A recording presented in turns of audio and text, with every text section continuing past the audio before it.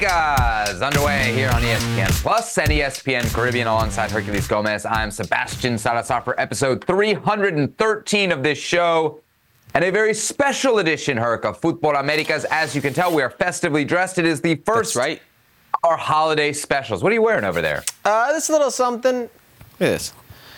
Merry Kloppmas. Okay. How about I didn't know you were a Liverpool guy. I'm not. I'm a Jurgen Klopp guy. This is a little 1994 denim Dortmund flashback. years. The oversized sweater, or Look at okay, that. you like okay, that? Sebby. Okay, Seb. Yes, everything is oversized on Seb. Okay, all right. Don't steal producer Beto's lines, Herc. We all know you're not creative enough to come up with it on your own. All right, so today we're going to be looking back at some of the top storylines, Herc, from the 2022 World Cup and how they've evolved or how they've changed in the year on. It's crazy to think it was right around this time last year we were shaking off kind of the jet lag of our flight back from Doha, yeah? Yeah. We were in Qatar. Crazy time in Qatar. Honestly, I enjoyed myself. It was a great World Cup. A lot of fun stuff. So, yeah, it's crazy to think it's been a year. 35 days together abroad, and look at this. A year later, Herc, here we are still working together. We are, of course, going to focus on the CONCACAF angles at the World Cup, U.S., Mexico, Canada, etc. But it's probably appropriate, Herc, to start with the story of the 2022 World Cup in Qatar. And that's Lionel Messi, who after a decades-long pursuit finally captured the one trophy that had eluded him as Argentina won the World Cup for a third time. And Herc, 1 year later, he's playing in Major League Soccer for Inter Miami, just as you expected, right? Just as everybody expected, winning the Ballon d'Or, as an Inter Miami player. And when you're talking about the one trophy that was missing, I thought you were talking about the Leagues Cup.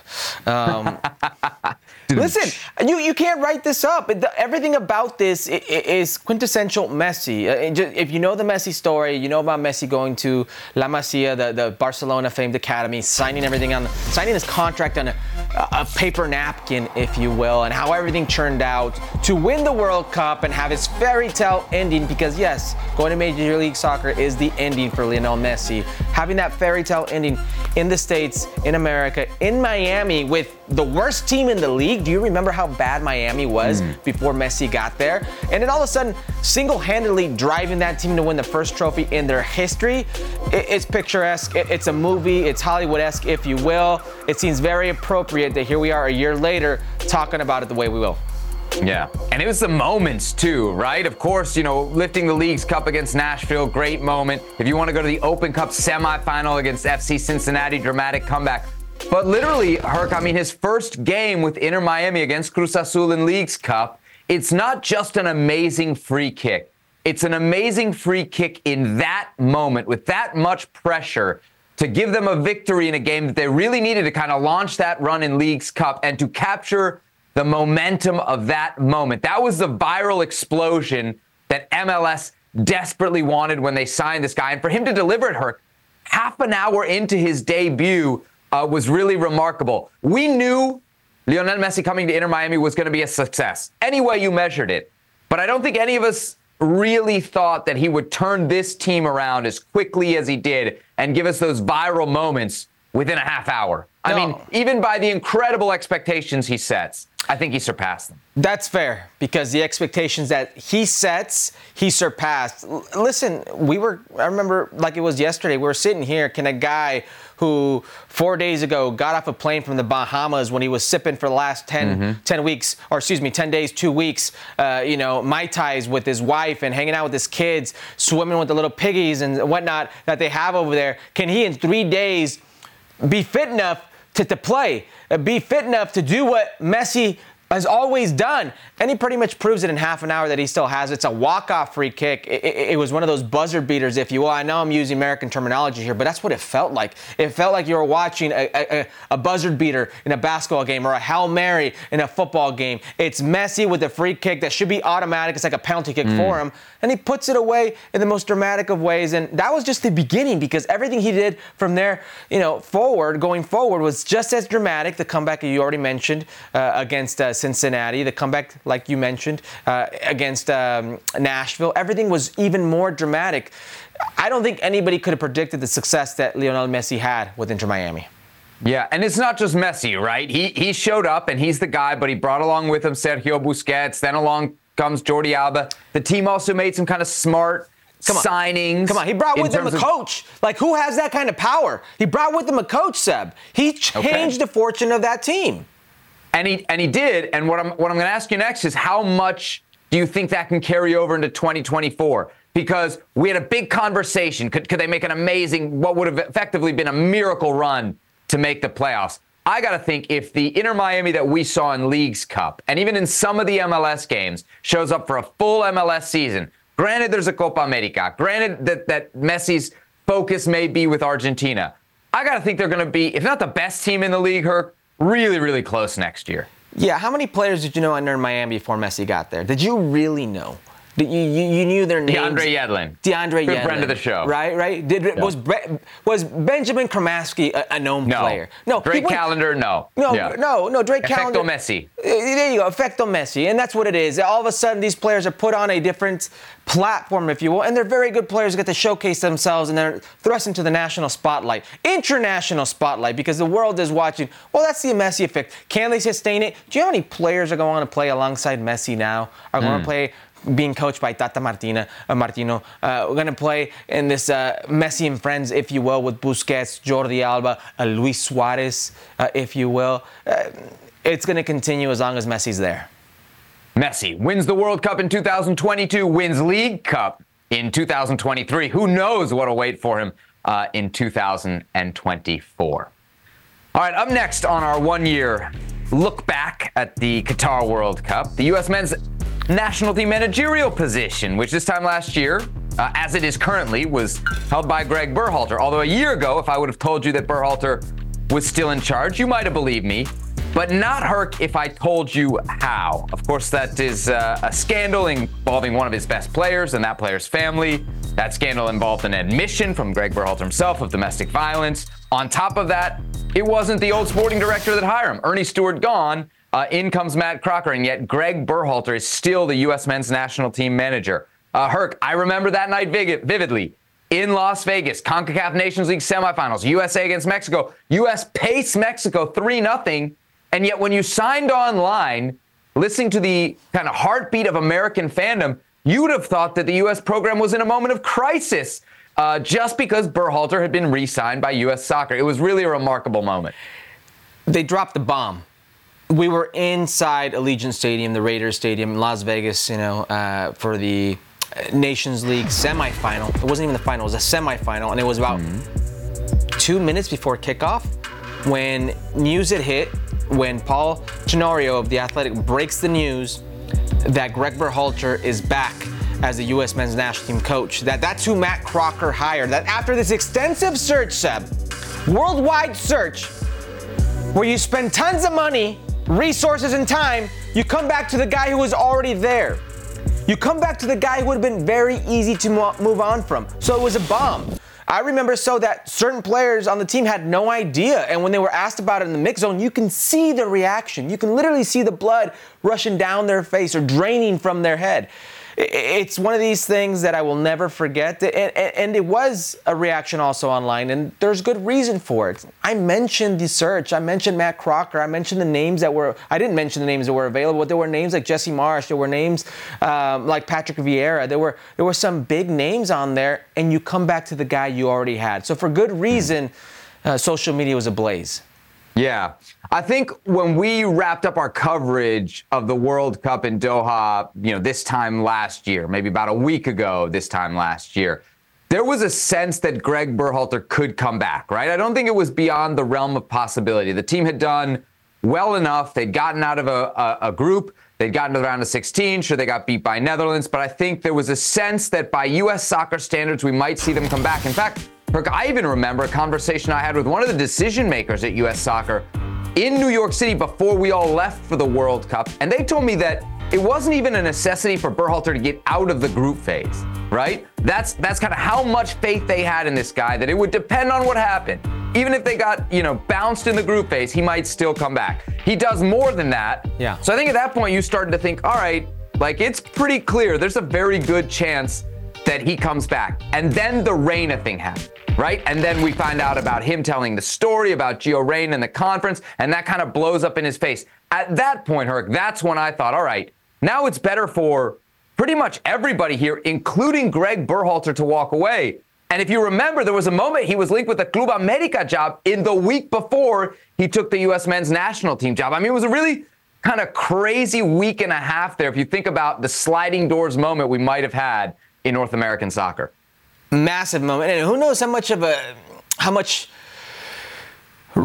reality there is to the fact that Club America was about to make him their next coach. But when you look at who Club America went for, Jardinet, who's arguably the 5th or 6th coach, you think the realm of possibility was there. But I agree with you. There was a time where right after the World Cup ended, you thought this was going to be an automatic thing. Greg Berhalter would get a second term. And then news comes out of what happened with Gio Reyna. News comes out of what he said in the conference with Gio Reyna. News comes out of Greg Berhalter himself trying to get ahead of things and admitting to an incident with his wife from years ago. And you're like, there's no way he comes back from. There's no way that U.S. Soccer backs him, that Matt Crocker thinks he's the guy. Not because he, for a second, leave if he's capable or not out of this, just because it's easier to move on from all this. And that's, to me, what is the most pressing thing here. It was easier to move on. U.S. Soccer, Matt Crocker did the hard thing by sticking with Greg Berhalter. So that's the one thing that I, still to this day, can't wrap my head around. Yeah. Not the fact that he was capable or not. Yeah, clearly, they weren't ready to move on. And I wonder how easy it's going to be for them to move on generally. You know, Crocker's called him a legacy coach. You don't move on easily from a legacy coach, a guy that you're giving now 2 World Cup cycles to, including a World Cup at home. They put a lot of faith in Greg Berhalter when it comes to this program. So very interesting to see what happens in 2024, which we know is going to be a huge, huge year for U.S. soccer. What about U.S. soccer's rivals south of the border, Herc, Mexico? While the U.S. had the same manager now as they did a year ago, Mexico has had 3 different managers since the World Cup. Tata Martino, of course, followed by Diego Coca very briefly, and then Jimmy Lozano, who took over as an interim before getting the job full-time. Herc, between the 2 federations, and really what I'm talking about here is the 2 fan bases. Yeah. Who do you think feels better about who they have managing their national team? Mexico fans or U.S. fans? It's a tough one because social media is not the real world. Let me just say that, okay? There's a sector of social media where Greg Berhalter's persona non grata. There's a sector of social media that thinks Greg Berhalter can turn things around. There's a sector of just general social media that doesn't care about these type of things. The fan base in general, I think, with the coaching hire or who they have leading the helm will feel better on the Mexican side. And what I mean by that is, you look at the Mexican fan base, the Mexican fan base knows the limitations of the player pool. They know that it's business as usual when it comes to Mexican football, that players aren't exported. They know that there's an inflated market. They know of the hardships with Tata Martino. They know how dire the situation was with a Diego Coca. They know of the inferiority complex that Mexican officials have, the federation. They know all these problems. They needed hope. They wanted hope. Guess who peddles hope better than anybody else? It's Jimmy Lozano. And in Jimmy Lozano, you have a young coach. Why? Because he's born in Mexico? That's one of the reasons. Is that why? Is that why he peddles hope? Is that why his message is received just because he's born in Mexico? Is that the bottom line? Let me ask you a question. When's the last time Mexican soccer had something to smile about?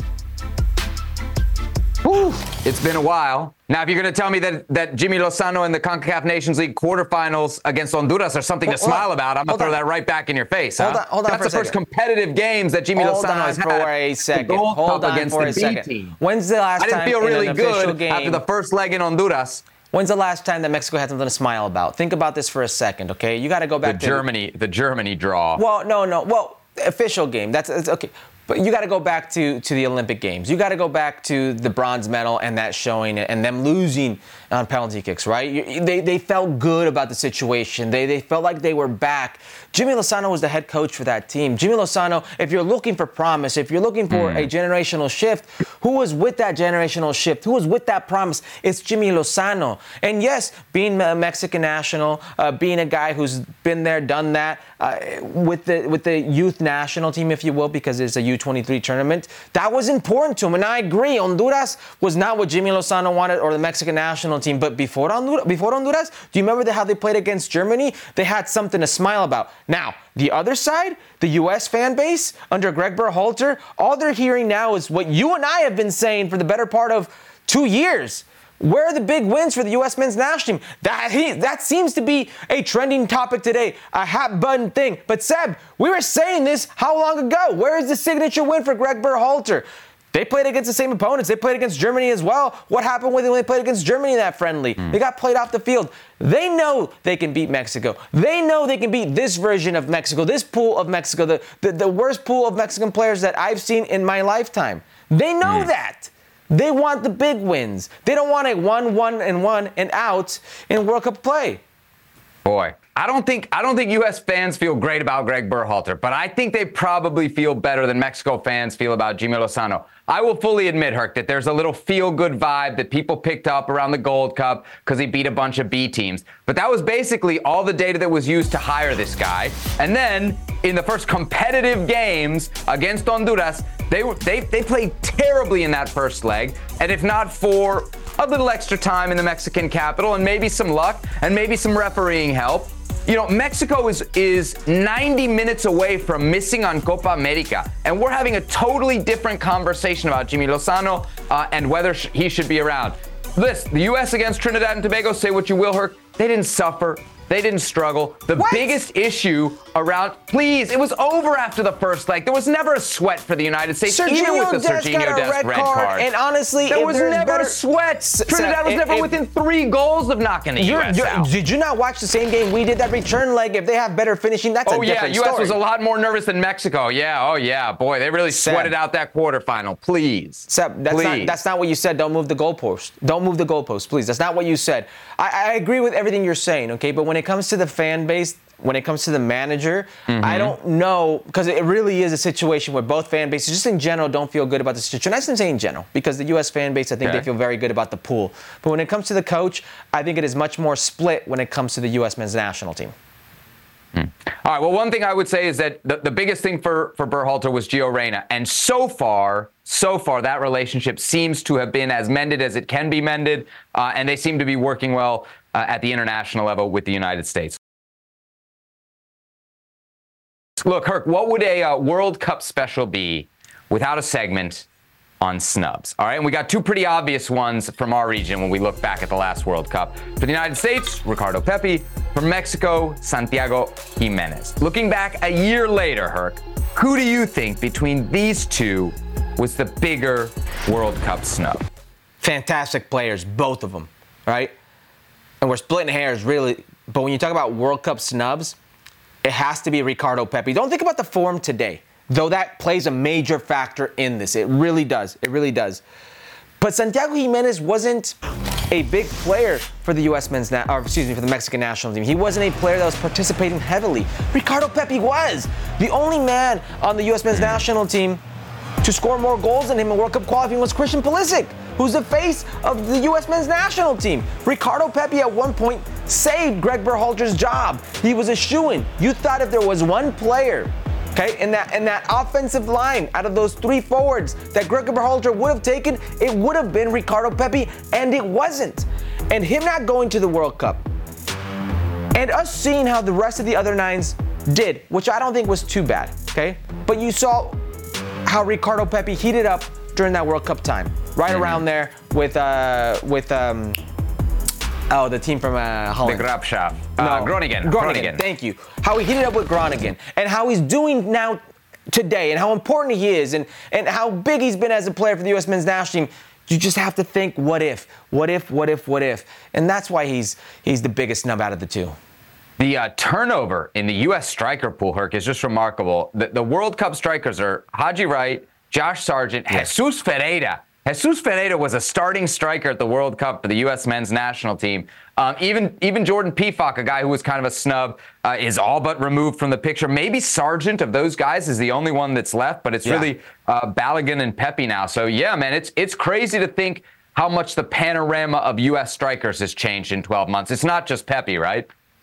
It's not, and you mentioned Jesus Ferreira. Jesus Ferreira started arguably the most important game of that World Cup with the U.S. men's national. Played 45 minutes, and he's pretty much out of the picture right now. But we're talking about Jordan Pifak, who at one point you said would have been a shoo-in. We're talking about Haji Wright, who's been nowhere to be found. Josh Sargent, who I still have a lot of faith in, but can't seem to stay healthy, and that seems to be an issue.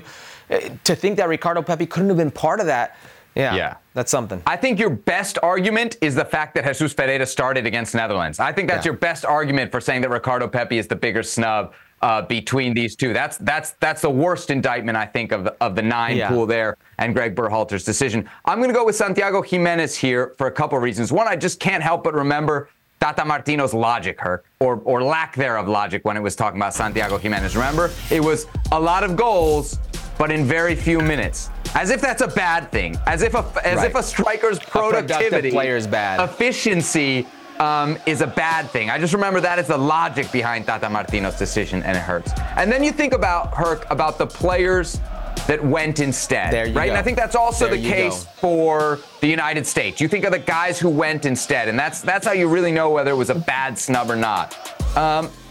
I know a lot of people want to focus on Rogelio Funes Mori, and there's a discussion to be had there. The guy played basically the last 4 minutes of the game against Saudi Arabia. You know, why take him? But beyond that, I really think we have to go back and remember just the kind of physical condition that Raul Jimenez was in. Hernia. Because we see now it's a player who did have something, right? You know what Tata Martino was maybe holding out hope for. But in that time, there were reports just before the World Cup that Raul Jimenez was on crutches. And Tata Martino kind of rolled the dice with that rather than take Santiago Giménez. And to me, the kind of bottom line, aside from current form, because I think since then, Santiago Giménez has been better than Pepi. But the bottom line here is the future of the Mexican national team, Herc, was mortgaged. You know, this is your guy for 2026, maybe for 2030. I don't know that about Pepi. Maybe it is with Pepi. Maybe he'll overtake Balogun. But with Mexico, it is Santiago Giménez, and not taking him wasn't just a snub for 2022. It's going to have massive ramifications for 2026, and that's why, to me, Santiago Giménez is just that slight bit bigger snub than Ricardo Pepi. Yeah, when we talk about the future, keep in mind that the Mexican national team will not have one player under the age of 25 with World Cup experience in the next World Cup. That's right, not one single player. And the one player they have today that plays at an elite level, that plays for the world to see, that could command a massive transfer fee come next summer, is Santi Giménez. And not even his own national team or national team coach at that time, in Tata Martino, rated him enough to take him over a guy who played 4 minutes and a guy who was too hurt to really participate in the way that he should have. And if you look at that Argentina game, do you remember who played up top? It was Chucky Lozano, and it was Alexis Vega. It makes no sense. You're right. A guy like Santi Giménez could have been very, very useful. There you have it. Santiago Giménez and Ricardo Pepi, absent from the 2022 World Cup. We hope we see them in 2026. Our look back at the 2022 World Cup continues here on Futbol Americas with an eye towards Canada, who qualified for their first World Cup in 36 years, only to be eliminated in the group phase. And the year since has not been any easier. They had a financial crisis at the federation level, one that cost them games. They had to skip the September window, and maybe a manager, John Herdman, leaving for Toronto FC in MLS. Herc, what do we make of where the Canadian men's team is 1 year after they made history at the Qatar World Cup? Shambles, right?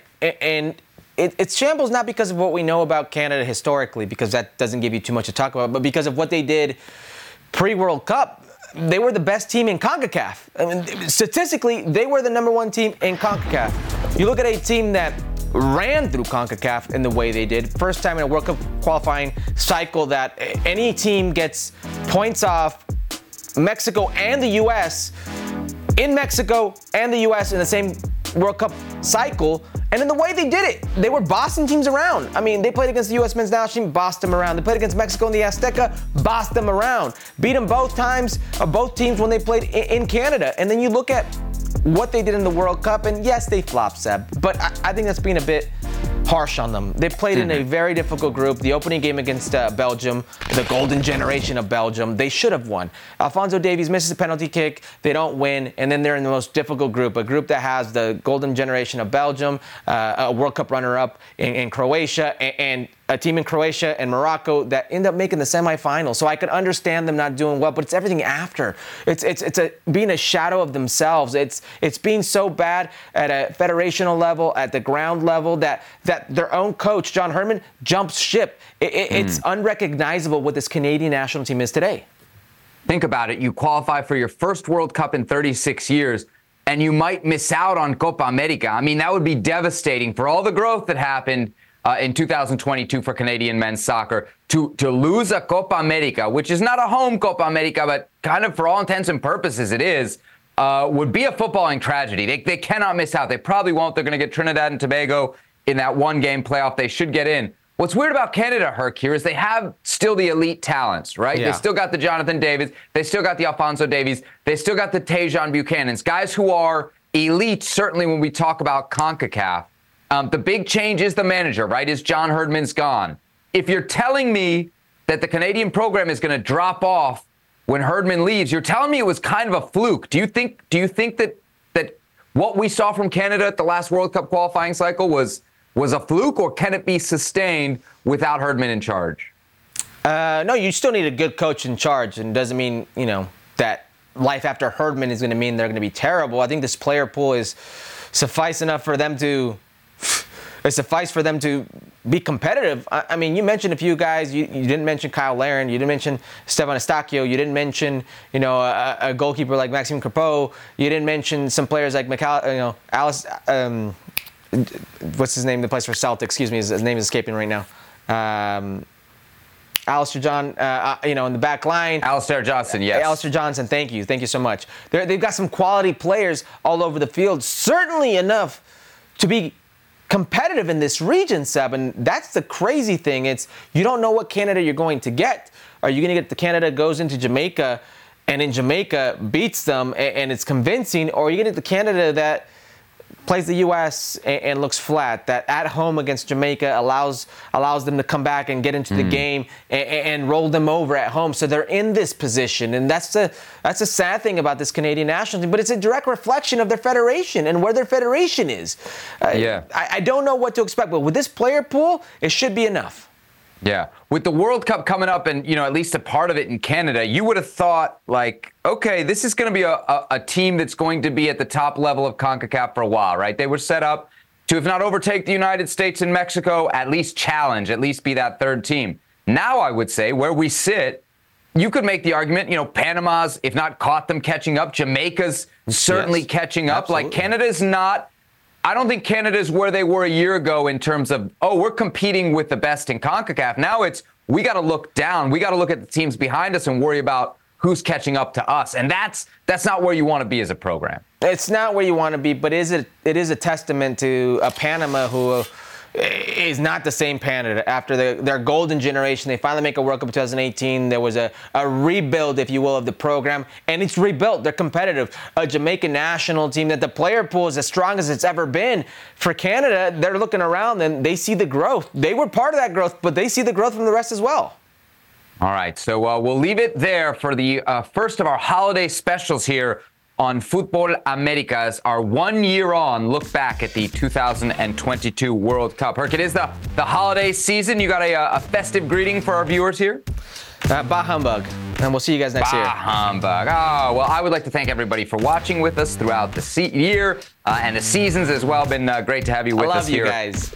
On Futbol Americas. We will be back on Thursday with our next special, Herc. Our next special is your winter transfer window wish list. So get the big bucks out over there, all right, big spender? We're talking winter transfers next time up here on Futbol Americas.